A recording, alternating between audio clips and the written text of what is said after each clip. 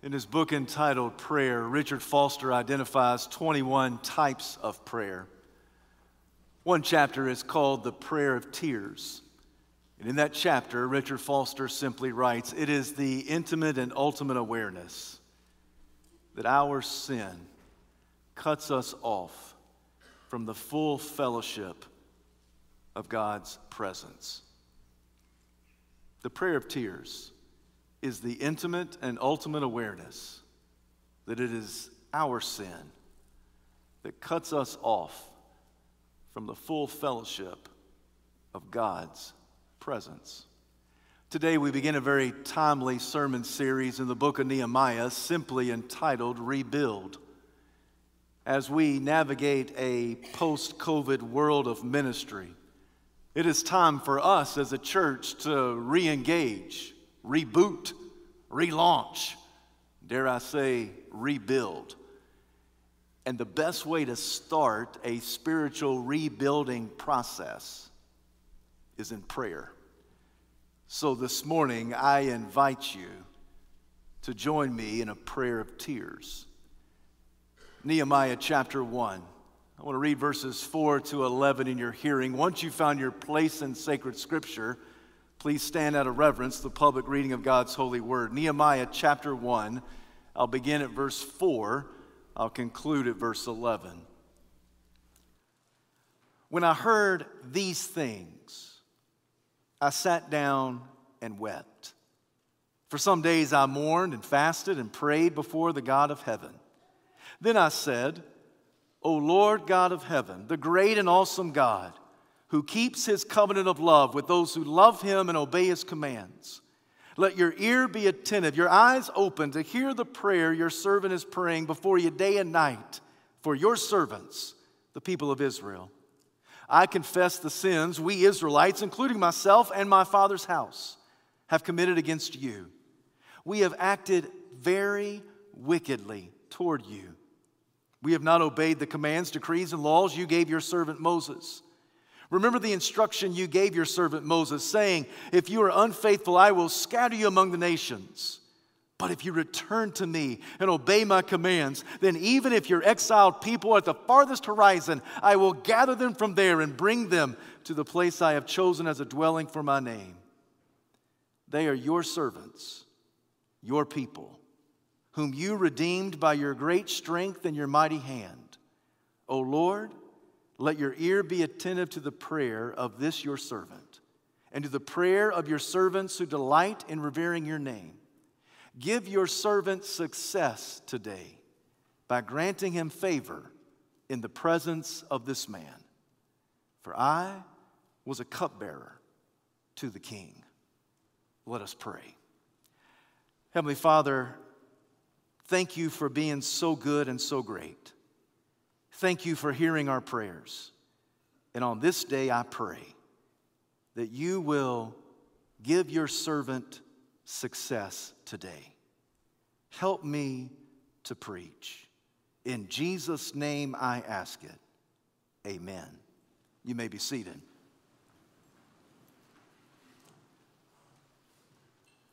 Our passage begins with Nehemiah saying that when I heard these things, I sat down and wept.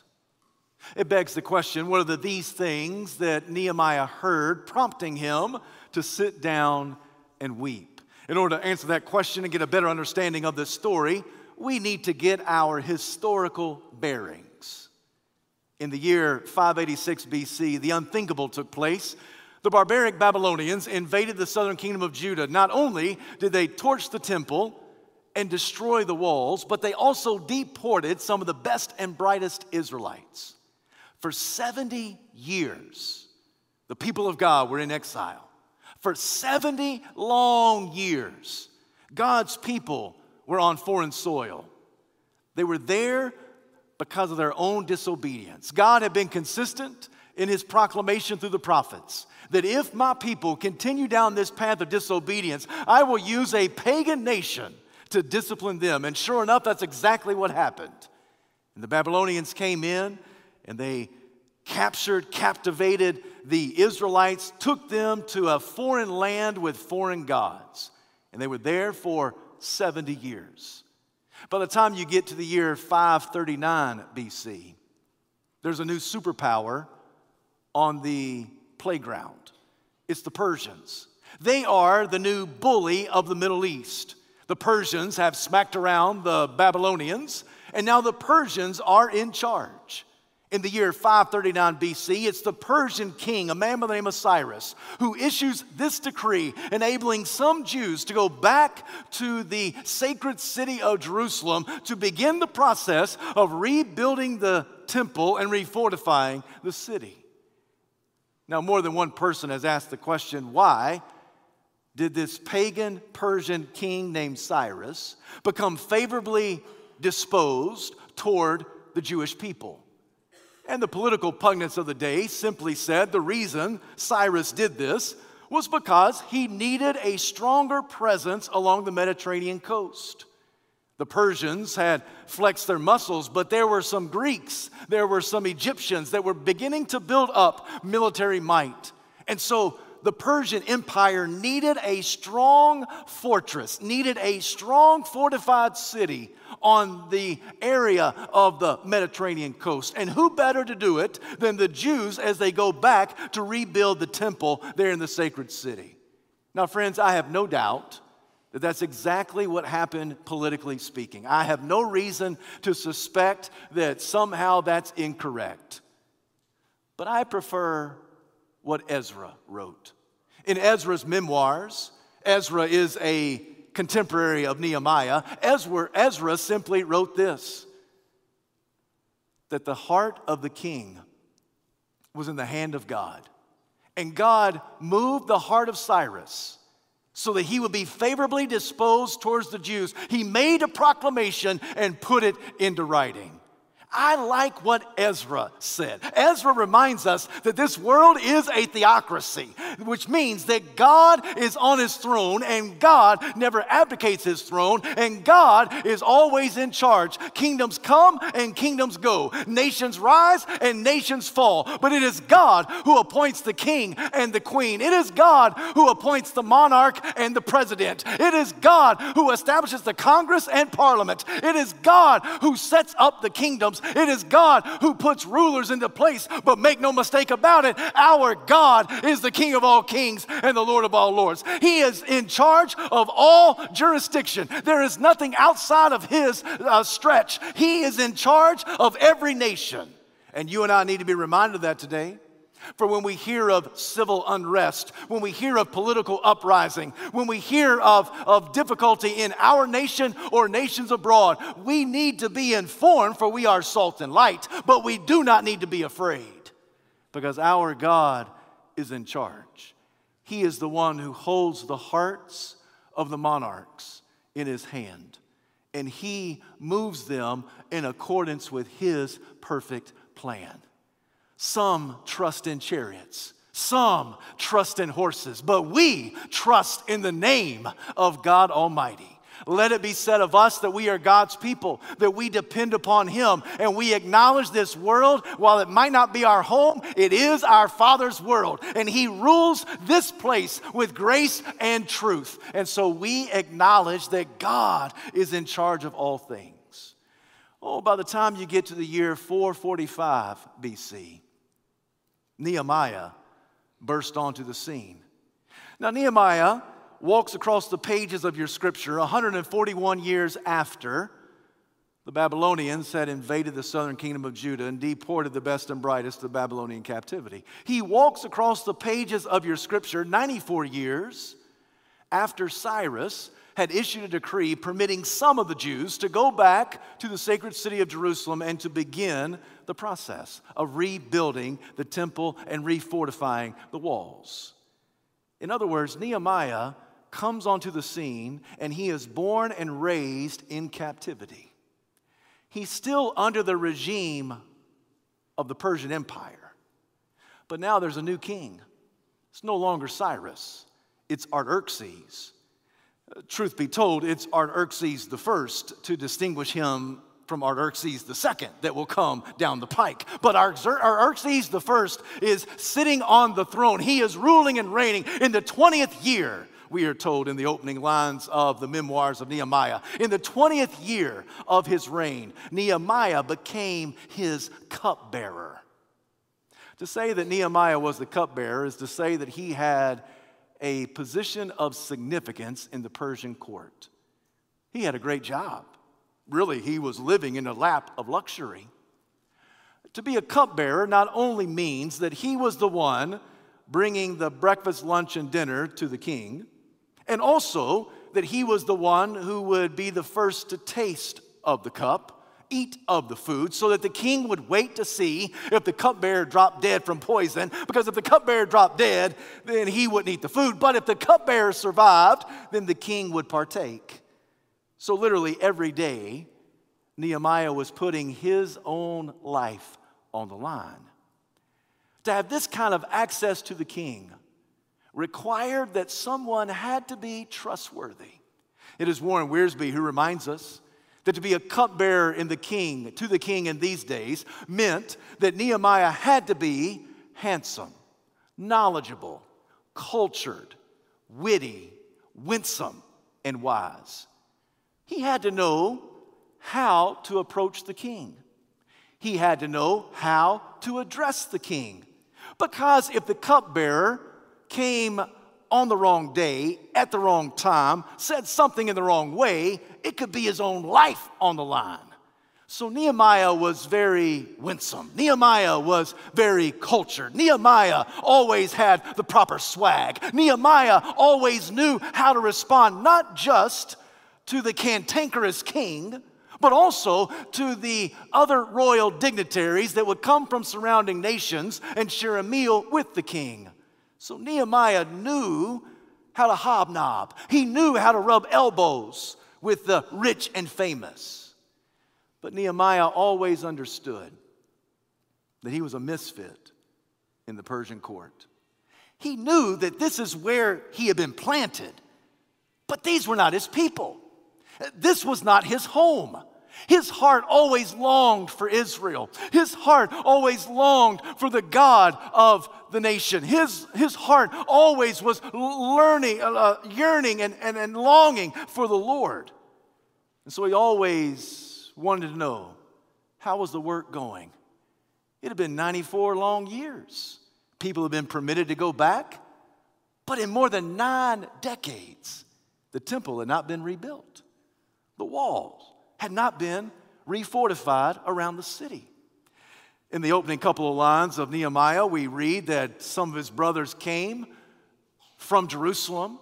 Nehemiah pulls them aside and asks for a report. To say that these are Nehemiah's brothers may or may not mean biological brothers. I doubt they are. Probably these guys are fellow Jews. So Nehemiah asked the question, how's it going back home? Tell me about the temple. Tell me about the walls. Tell me about God's people. And the report was a sad report.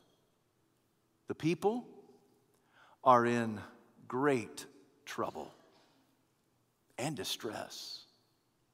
The wall is broken, and the gates are burned with fire.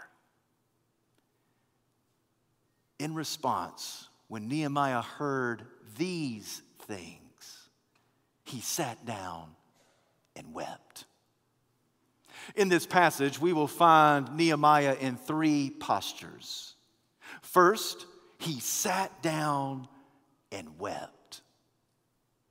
Friend, what causes you to cry? Some people cry when their favorite team loses at the last second of the ball game. Some people cry when they give their daughter away in marriage. Some people cry when they stub their little toe on the corner of the island in the kitchen. Some people cry when they fail the algebra test. Some people cry when they get pulled over by the police officer. Some people cry when they get a bad report from the doctor. Friend, what prompts you to cry? On this day, when Nehemiah heard these things, he sat down and wept. The walls were broken. The gates burned with fire.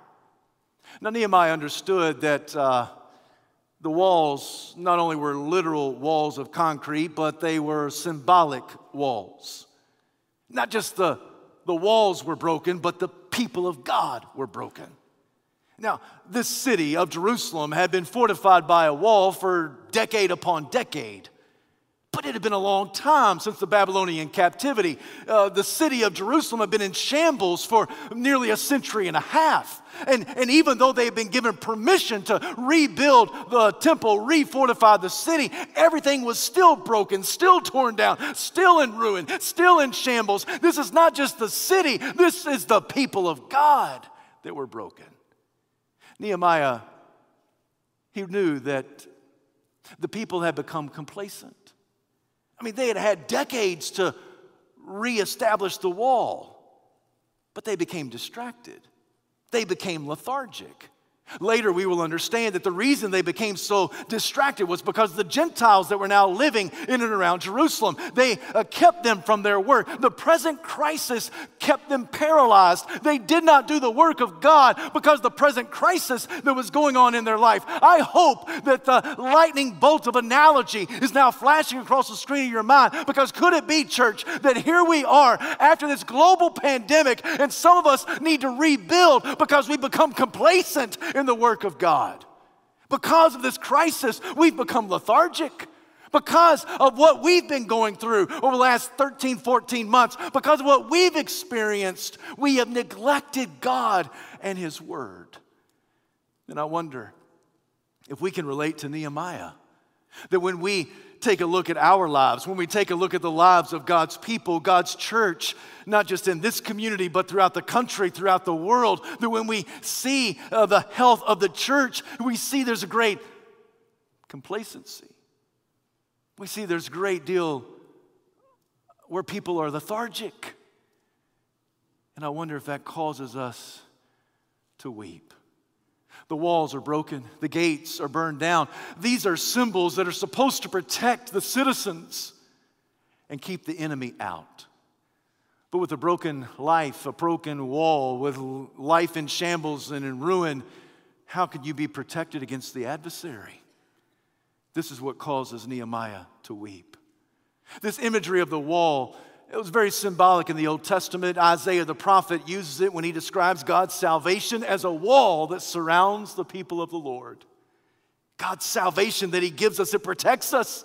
It keeps us safe. It protects us from the enemy. And the enemy cannot steal away our salvation because it's like a wall that fortifies our lives.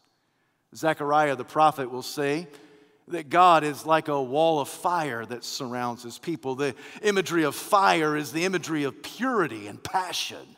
It is God that surrounds us with His holy purity and His passion for you and for others. This imagery of wall, this imagery of strength, the symbol of stability.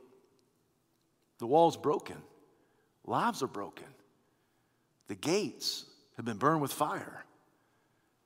The enemy can come and go, wreaking havoc as he pleases. I wonder, friend, does this describe your life?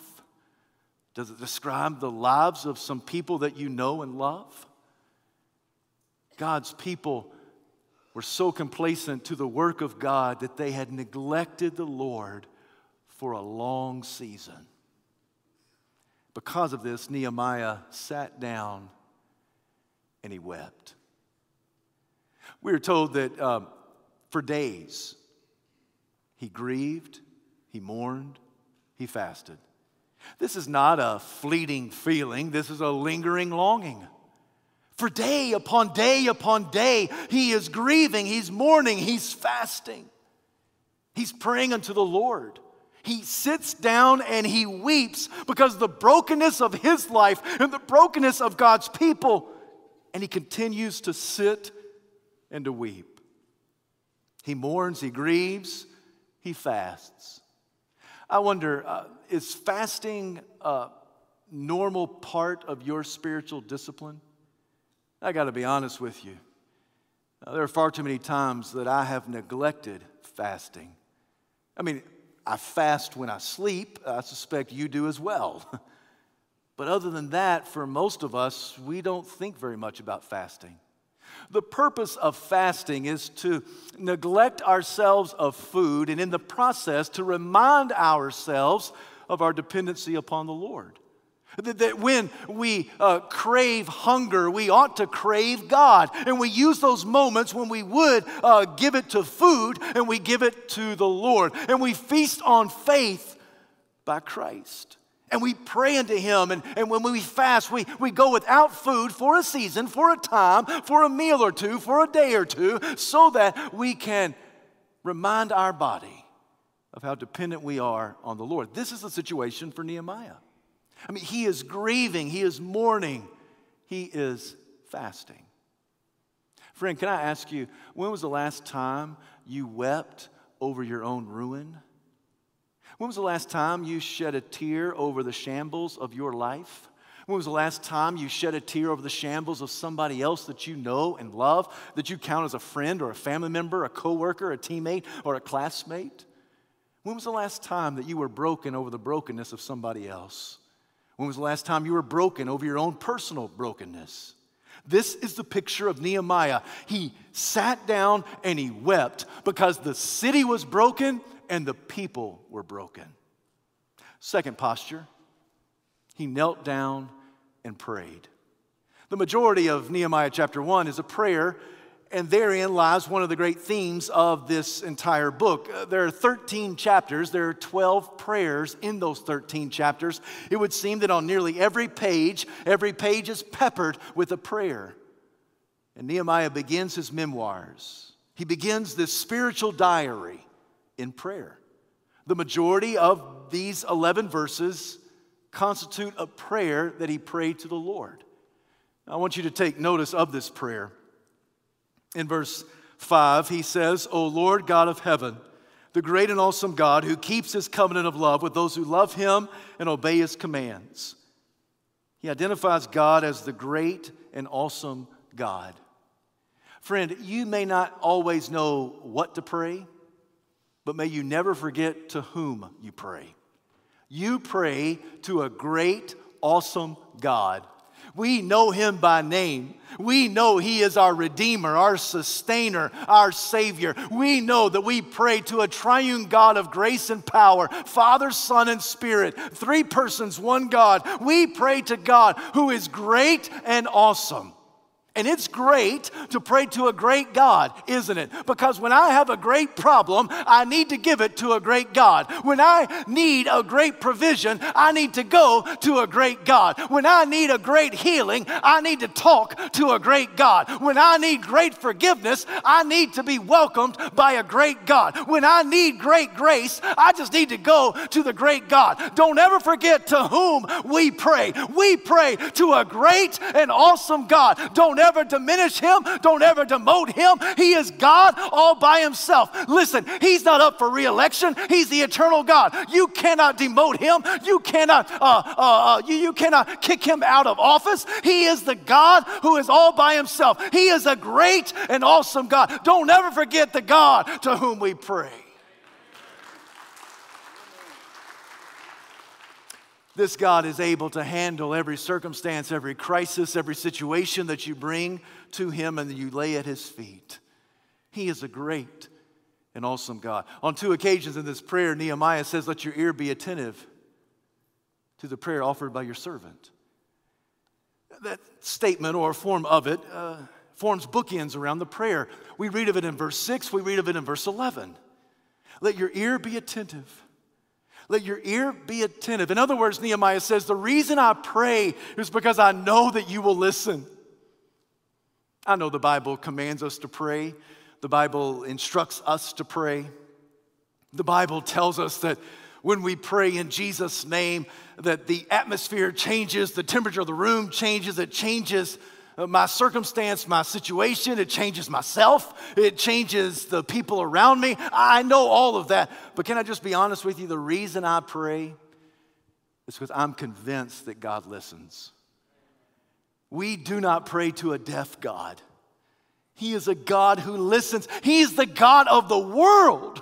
And yet, this God of the cosmos listens to you and listens to you and listens to you when you call him by name. When you go and pray to him, he listens. Nehemiah says, let your ear be attentive. And the reason I'm convinced that the ear of God was attentive to the prayer of Nehemiah is because Nehemiah prayed with honest confession and with a hunger for holiness. Look with me later in verse 6. I confess the sins we Israelites, including myself, my father's house, have committed against you. We have acted very wickedly towards you. We have not obeyed the commands, decrees, and laws you gave your servant Moses. He begins with honest confession. Is this how you pray? When you kneel to pray, is this how you pray? He began with honest confession. I confess the sins that we have committed. He does not dismiss, he does not deflect, he does not defend his actions. He just agrees with God. This is very wicked. I find it ironic that he lumps himself with the sins of his forefathers. He doesn't say their sins, their issues, their problems. After all, Nehemiah wasn't around 141 years earlier when the Babylonians came into Judah. Not around when Cyrus issued the decree that some of them could go back and labor and work. He was born and raised in captivity. There he was now as a cupbearer to the king, and yet he acknowledges, we have sinned. I'm just as guilty as they are. I'm just as sinful as they are. He doesn't diminish his own sin. In essence, what he's saying is what Paul will tell Timothy, that Jesus came to save sinners, of whom I'm the worst. I'm the chief. I'm the worst sinner that I know. You've heard me say that before. That's not just preacher talk. That's biblical talk. I am the worst sinner that I know. I am well aware of my sin. I don't know all of your sin. I know some of your sins just because you tell me. But I don't know all of your sin. I know all of my sin, and I act very wickedly at times. I have to agree with Nehemiah, and so do you. And Nehemiah begins with honest confession. He prays like David prayed. Against you and you only have I sinned and done what is evil in your sight, David says. Cleanse me with hyssop and I will be clean. Wash me and I'll be whiter than snow. Let the bones you have crushed rejoice. Let the joy of your salvation return unto me. David, honest in his confession. Nehemiah prays like Isaiah will pray. When he says in his vision, in the year that King Uzziah died, I saw the Lord, high and exalted. The train of his robe filled the temple. The glory of the Lord filled the earth. The seraphs were flying around, 6 winged creatures with 2 wings. They covered their faces. With 2 wings, they covered their feet. With 2, they were flying. And they were saying one to the other, holy, holy, holy is the Lord God Almighty. The whole earth is full of his glory. And how does Isaiah respond? You might anticipate for Isaiah to chime in the singing and the worship. But no, Isaiah says, I am undone. I'm as good as dead. I'm unglued. Because I'm a man of unclean lips, and I live among a people of unclean lips. And now my eyes have seen the King, the Lord Almighty.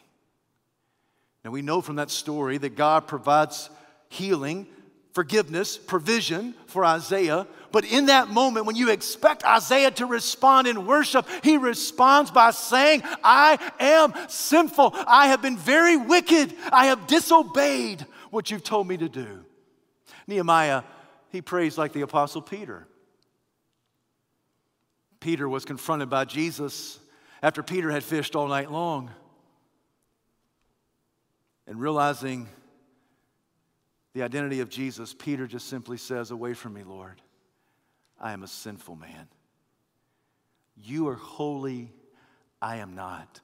You are perfect. I am imperfect. You are righteous. I am raunchy. We say, like Nehemiah said, I have acted very wickedly. Can you agree with me today that your sin is wicked? You know, sometimes we go to God in prayer. If you're anything like me, you kind of just give God your grocery list of what you want, right? God, if you can help this person, that would be great. Watch over him as he's having surgery. That marriage needs your attention, Lord. And if you can help me with that scenario, I'd really appreciate it because I got to have an awkward conversation. And if you can go before me so that I don't even have to have the conversation, that would be really swell, Lord. So if you can help me out by taking care of all these problems and all these issues, that would be swell. And to God be the glory. Amen. And sometimes that's exactly how we pray. We just give God all of our junk, and we want him to fix it because we don't know how to fix it. But the reality is we need to go to God, acknowledging he's a great and awesome God, and we go to him in honest confession, and we acknowledge and agree with Nehemiah, and we agree with David and Isaiah and Peter and on and on and on. What we have done is very wicked in your sight. And I am just as wicked as you are. I am just as wicked as anybody else, and so we confess it unto you. The reason I think that God was attentive to the prayer of Nehemiah is because Nehemiah began with honest confession, but he didn't stop there. He had a hunger for the holiness of God. Look at verse 8 and following. Remember the instruction you gave your servant Moses, saying, if you are unfaithful, I will scatter you among the nations. But if you return to me and obey my commands, then even if your exiled people are at the farthest horizon, I will gather them from there and bring them to the place I have chosen as a dwelling for my name. When Nehemiah says to the Lord, remember the words of Moses, he's not calling God an absent-minded professor. He's not saying, hey, did you forget what you said? No, he's not reminding God, he's reminding himself. I remember the words of Moses, for you foretold that if we persisted in disobedience, you would use a pagan nation to scatter us. And that's exactly what you've done. And rightfully so, because we made a mockery of your holiness. But, what a holy conjunction. But, what a great word. But if my people return to me, I will gather them back unto myself, independent of the fact that if they've gone to the farthest horizon, for my group of grace can reach them. My arm of salvation can sustain them. I can reach them, even if they're in the farthest coast. I can bring them back into myself. Friend, I want to tell you, God knows who you are, how you are, and he knows where you are. He knows what you've been up to. He knows what you've been doing. He knows what nobody else knows in your life. He knows the thoughts you've had. He knows the feelings in your heart. He knows exactly what's been going on. He knows the wicked deeds that have been done. And God reminds us of his holiness, that if we turn to him, he will turn to us and rescue us. He'll bring us back into himself. You see the imagery of the prodigal father as he runs to his children. This is the image of God. It's always been the image of God. Old Testament, New Testament, it doesn't matter. It's not two different gods. It's one and the same God. That our God has always longed to be longed after. Our God has always pursued those who long to pursue him. Friend, when you pray, do you have a hunger for the holiness of God? Where you want to be exactly where God wants you to be. You want to be doing what God has told you to do. You want to be saying what God tells you to say. You want to be thinking what God tells you to think. You want to be feeling how God tells you to feel. This is Nehemiah. Nehemiah begins with honest confession. He also has a hunger for the holiness of the Lord. When you kneel down to pray, is this how you pray? Are you honest? Are you hungry? Are you honest in your confession? Are you hungry for the holiness of God? How long has it been since you talked with the Lord and told him your heart's hidden secrets? How long since you prayed? How long since you stayed on your knees till the light shone through? How long has it been since your heart felt at ease? How long since your mind knew no burden? Can you call him your friend? How long has it been since you knew that he cared for you? When you pray, does your prayer sound like this? Nehemiah sat down and wept. Nehemiah knelt down and he prayed. The third posture, Nehemiah stood up and he worked. You get to the end of the prayer and he simply says, please grant your servant favor in the eyes of this man. Who's this man he's talking about? King Artaxerxes. Nehemiah realizes, I have been called for this task. But in order for me to do this task, I need the favor, the blessing. I need the paperwork. I need the resources. I need the provision of this man that I gain an audience with every day, multiple times a day. I need the blessing of this man in order to do your work that you've called me to do. So now in this moment, he stands up to work. He gives a little tagline at the very end, I was a cupbearer to the king. It's almost as if everything comes together for Nehemiah. And Nehemiah says, yes, now I know. This is why I've been here. I thought I've been in exile all my life. I thought I've been forgotten by God all my life. I thought I was a misfit and a nobody. But Nehemiah says, I've been put here for such a time as this, to borrow the words of Esther. I've been put here on purpose and for a purpose. I think you've heard that before. I've been put here on purpose because God has a work for me to do. And it wasn't until he sat down and wept, knelt down and prayed, that he stood up to work, realizing I am a cupbearer on purpose. It's not that I'm here by accident. No, God has put me here. Out of all the Jews who are in the position to have the provision that is needed in an earthly sense in order to do this task of returning to Jerusalem to refortify the city, there's no one better than Nehemiah. Because now Nehemiah realizes this is why I'm a cupbearer to the king. This is why I'm here. It's no joke. It's no accident. I've been divinely appointed for this very moment, for this very time. So God, please give me favor as I go in front of this man. Because he'll give me the papers. He'll give me the resources. He'll give me the building blocks. He'll give me the passageway so I can get from point A to point B and do the task you've called me to do. God, I thought I was forgotten, but you knew exactly where I was. Can I get an amen? Does anybody ever feel that way? God, do you remember me? God, do you know where I am? God, do you know what I'm going through? And all the while, God says, yes, yes, yes. Just sit down and weep, kneel down and pray, and then you're strong enough to stand up and work. But don't ever get that backwards. I must confess to you that there are times that I get those postures backwards. I try to stand up and work. I got work to do. I got things that God has called me to do. I've got a divine assignment upon my life. I've got to stand up and work. And sometimes I try to stand up and work in my own power. And I fail. And when I fail, it causes me to kneel down and pray. And when I'm driven to my knees, so I kneel down and pray, the Holy Spirit convicts me of my wicked selfishness and pride, and it prompts me to sit down and weep. Sometimes I get it backwards, and it never works well. We have to first sit down and weep because the brokenness of our lives and the brokenness of the lives of people that we care so much about.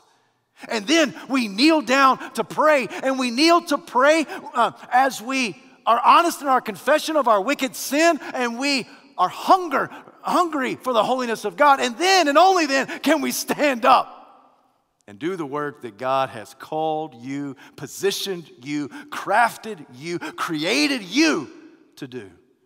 You can't do what I do. I can't do what you do. But you can only do what God has made you to do. And it's only after you sit down and weep, kneel down and pray that you can stand up and work.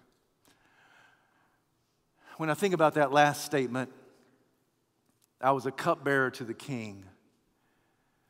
You have to give me some permission because it's just how my mind goes. I'm reminded of the king who bore the cup. You see, there was a king who became a cupbearer. There was a king who stepped out of heaven and stepped into earth. This king stepped out of heaven and stepped into earth, lived a perfect life. He came to the sacred city of Jerusalem the very last week of his life. And as he came to the sacred city of Jerusalem, this king who bore the cup, he sat down and he wept. Jerusalem, oh Jerusalem, how I've longed to gather you as a hen gathers her chicks, but you were not willing. And this king who stepped out of heaven and stepped into earth, he sat down and wept outside Jerusalem, and then he knelt down and prayed in the Garden of Gethsemane. It's there that Jesus prayed with such earnest that his sweat was like drops of blood falling to the ground. And he prayed, Father, if it's possible, take this cup from me. Yet not my will, but your will be done.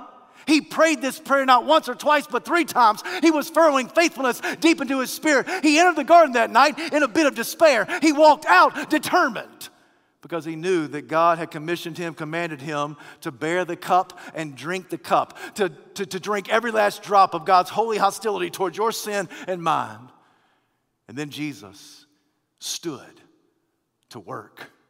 He went on that Friday. And he was interviewed. He was in a court. He was assigned a criminal's death. They placed Jesus there in the stocks. They put him on the whipping post.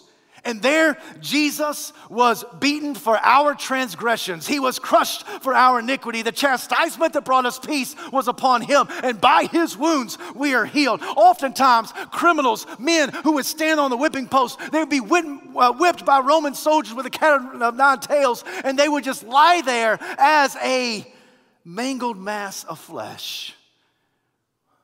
But Jesus stood and took the whipping that you deserved and I deserved. They strapped a crossbeam to his back. He stumbled and staggered through the streets of Jerusalem. He went up the skull-shaped hill called Golgotha, and there they stretched him wide, hoisted him into the air, and he said, my God, why have you forsaken me? It is finished. The work is done. Jesus sat and wept, knelt and prayed. Then he stood, hung on the cross, and he did the work. He did the work that only he could do. He did the work he was sent to do. He said, it is finished. He bowed his head, gave up his ghost. They took his dead body off the cross, placed him into a borrowed grave. He stayed there for the rest of Friday, all day on Saturday, even into the early hours on Sunday. But early on Sunday morning,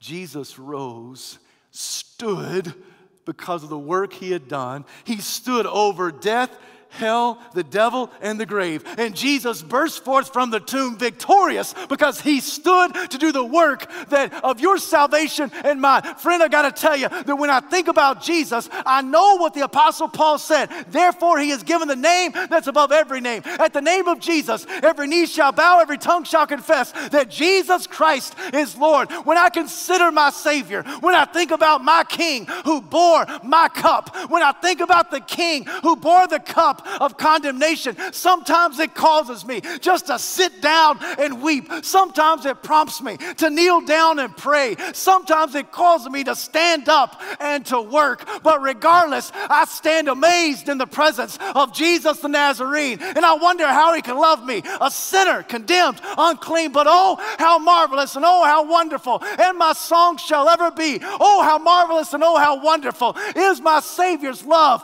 for me. Friend, this was the King who bore the cup.